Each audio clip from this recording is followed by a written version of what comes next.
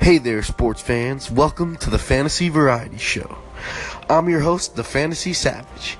I'm here to give you the rundown on all things sports, whether it be baseball, football, basketball, or hell, even hockey. I got you covered.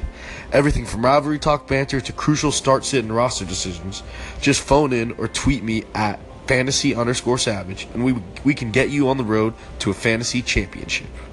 Never be discouraged by a rough start or even a big injury. I just lost Aaron Rodgers and Dalvin Cook in the same league.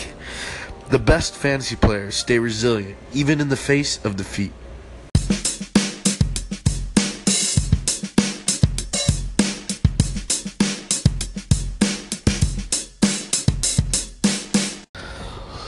Let's start things off casual with some baseball talk. Whatever, we get it. You think baseball is boring, but there's nothing like World Series baseball. The Astros and the Dodgers have been the two most dominant teams in baseball throughout the season. On the AL side of things, sure, people argue that the Indians entered the postseason with more momentum. Fine. But hey, they lost to the Yankees, who the Astros beat with their home field advantage. In the NL, the Dodgers have been the unquestioned standout team all season. Through 2 games, the series sits at 1-1, and following Game 2's extra inning drama, you just can't justify missing these games. Would you have missed if the Yankees were in it? Speaking of the Yankees, Joe Girardi and the Yankees had agreed to part ways, emphasis on the quotations, agreed to part ways. He was fired, let's face it. Poor Joe, he has been the ultimate scapegoat for an overachieving team that was barely a contender to start the season. Really, he lost in the AL Championship Series Game 7 against the juggernaut Astros, and he gets fired? Hey, after 10 years in the Yankee spotlight, Joe can use some R&R, some vacation time. I guess one World Series in 10 years just isn't up to the Yankee standard? Come on. Did you think Todd Frazier was the centerpiece of this all? No. I know you guys, Yankees had some great players, but come on, man. Give the guy another year with these rookies, these youngsters. Especially Judge, Gary Sanchez, Severino. Those kids are green as grass, and they just went into the Game 7 of the freaking ALCS. Man, I'll never understand it. And hey, I love Joe Girardi as the Marlins manager. He made us good with even Hanley Ramirez. Drum roll, please, the moment you've all been waiting for. Fantasy football. Fantasy football is just a fantasy juggernaut. Look at Matthew Berry. He's got that stupid fantasy show where it's like him and some dude with gauges just like talking about fantasy. Man, what a dream of a life. Man, in fantasy football, it's all about staying ahead of the wire. If you're that dude who stashed the guy who ends up being the number 1 waiver claim every freaking week, all you're doing is gaining value. If you've been following me on Twitter, you've heard some call-outs, little early call-outs like Will Fuller, the week he came back. I was telling people to get him on their rosters. Had a huge game, was the top ad that week. The next couple weeks later, Jerick McKinnon. Everyone was all on the Latavius Murray train. Oh, Latavius Murray. And you know what? He had a great game last week. Murray's a great player. But McKinnon is a huge part of that passing attack. And he's going to get his touches. In PPR leagues, he was just a great ad. And a lot of people were leaving him on waivers after that week. I was like, dude, go and grab Jerick McKinnon. Now, one of the guys who I called out earlier in the year that didn't really pan out, Chris Carson, had a great time on my rosters until he tore his ACL. Hey, it happens. Injuries happen. But so here's some players to add this week before they become the waiver ad. Now, they're not available in all leagues, mostly because I added them or because a couple of other savvy owners added them. But the first guy I want to talk about is Juju Smith-Schuster of the Pittsburgh Steelers. This rookie wide receiver from USC, he's 6'2", 210, and people think he's like this 5'8" dude. I don't understand. He's a bulky little wideout. He's got skills, and the Steelers just don't like Martavis Bryant. I don't know what it is. He's too much of a deep threat. He doesn't bring enough to the table. Juju Smith-Schuster is the guy. He's still being projected for about 6 points per game this week. Man, go get him on your roster. Who the hell cares if you only get 6 points this week? You don't got to start him. He will be a huge waiver pickup by next week. You won't even be able to get your hands on him in my eyes. Another player like that is Josh Doctson. Terrell Pryor was the big Washington Redskins wide receiver signing. Everyone thought he was going to come in, take the bull by the horns, and hold it. And you know what? I'll give it to you. I did too. But at this point in the season, with the amount of nothingness that we've seen from Pryor, you got to go and grab Doxson while he's still there. Not available in every league, like I said, but some leagues, he's still sitting there on the wire. You just got to go and grab him right now. Josh Doxson, this kid he was their first round rookie the year ago, and he's finally starting to click. He's starting to click, and they're giving him the opportunities as the drafted player. And then, all right, let's talk about some mainstays that people are just completely ignoring. I mean, I added Phillip Rivers before last week against Denver. It was supposed to be a horrible matchup. He came in, he had a nice game, and he gets the Patriots this week. If you have a struggle for your quarterback or hell, even a bye week, I think this might be the week to give Phillip Rivers a little bit of a leash. One very polarizing start this week is Deshaun Watson at Seattle. The rookie has been absolute dynamite this year. Don't get me wrong. He's a great player. But I think he's more of a lukewarm start this week. If you have a better quarterback or someone with an easier matchup, I think it's a safer play to just throw them out there and leave Deshaun on the bench. You know what? He could have a big game, but it's just so unlikely with that home crowd of Seattle.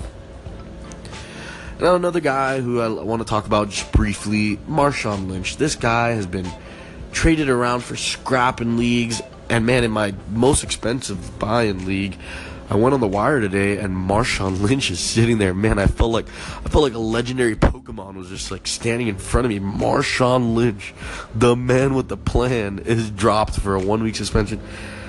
I mean, hey, if a guy like Marshawn is on your wire, any of those big fish, just grab him, man. People are just bailing way too early on these prospects, on these studs. Come on, it's Marshawn. Look at what Adrian Peterson did. If Marshawn has one big week, you could ship him off for a little wide-out piece or a running back piece. I think you just got to stack assets, and that's what the whole pre-waiver move is. Just stack your assets while you still can and while they're still free.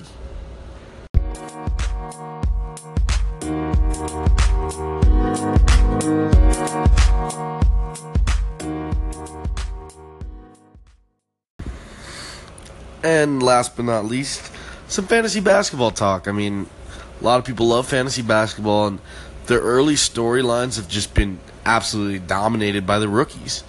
I mean, we knew this was a flashy class coming in. You got guys like Lonzo Ball and the very, very, very scrutinized Markelle Fultz, Jason Tatum, Josh Jackson was a huge guy coming in. But I think it's beyond those big names. There are some big-time value plays in this draft. I mean, well, guys like the ones I already mentioned, and on top of them, De'Aaron Fox, Dennis Smith Jr., those guys they're not going to be on your waivers. They're absolute beasts. And I think it's one of the deepest classes probably since Steph Curry's year. I know a lot of people fizzled out that year, but that was the year where it was like Steph Curry, Tyreek Evans, Johnny Flynn, R.I.P., but he was very good. There's a lot of nice rookies that year. It has that type of feel this year where it's just who the heck knows will be rookie of the year. But my bet is on Ben Simmons, though he wasn't in this part of this draft class. He was drafted last year, missed the year. We all know the story, but he looks great. He's just been such a terrific passer, terrific point forward, really. Like he's just so versatile. But the rookies that are available on your wire, those are the ones that you got to cue in on now.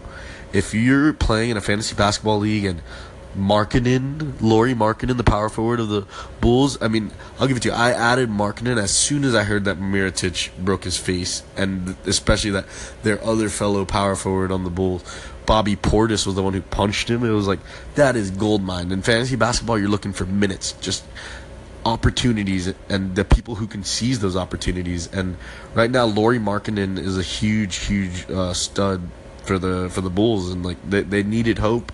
He's coming in, raining 3-pointers. He looks like a young Dirk. And then another huge add is John Collins of the Atlanta Hawks. He was their first round pick. He came in, they gutted their team, but you know what? John Collins has come in and he's just been a board machine, a lot of scoring, very efficient scorer. And there are a lot of nice rookies. Another ad, he had a rough night tonight, but Jaylen Brown, he's from the Boston Celtics. He's probably scooped up already by now, but after that ugly, just gruesome Gordon Hayward injury. Jaylen Brown has taken a big role, and of course Jason Tatum has followed suit. Another team of players that is being very underrated in fantasy circles. I'm in about 4 leagues, and I was able to snag most of these guys from the Nets. There's a lot of offense to go around on the Nets, and Rondé Hollis-Jefferson, Caris LeVert, and sometimes even Alan Crabb are sitting there on the waiver, and DeMar Carroll. Like these are productive players. Like, come on, we know the Brooklyn Nets are not a sexy team. They won't be for a few years, but there's got to be production to go around, and another team like that right now is actually the Indiana Pacers. Like, I mean, we know they're not a great team, but there's just the ball's got to go in the hoop sometimes.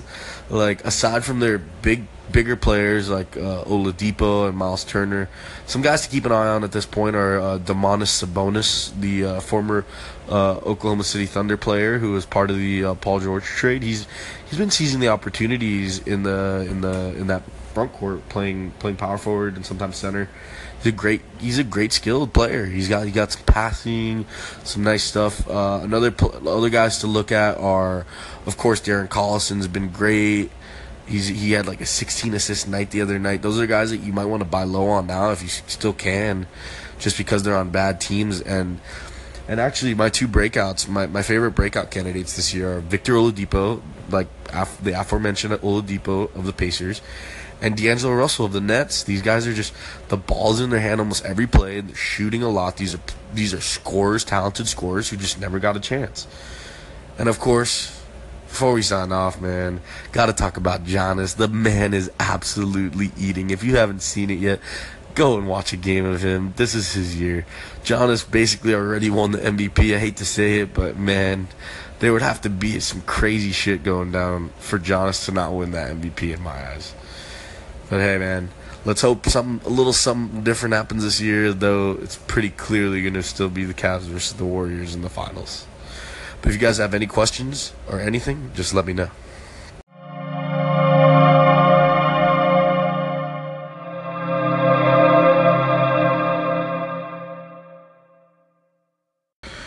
Alright, sports fans, that'll be it for the first Fantasy Variety Show.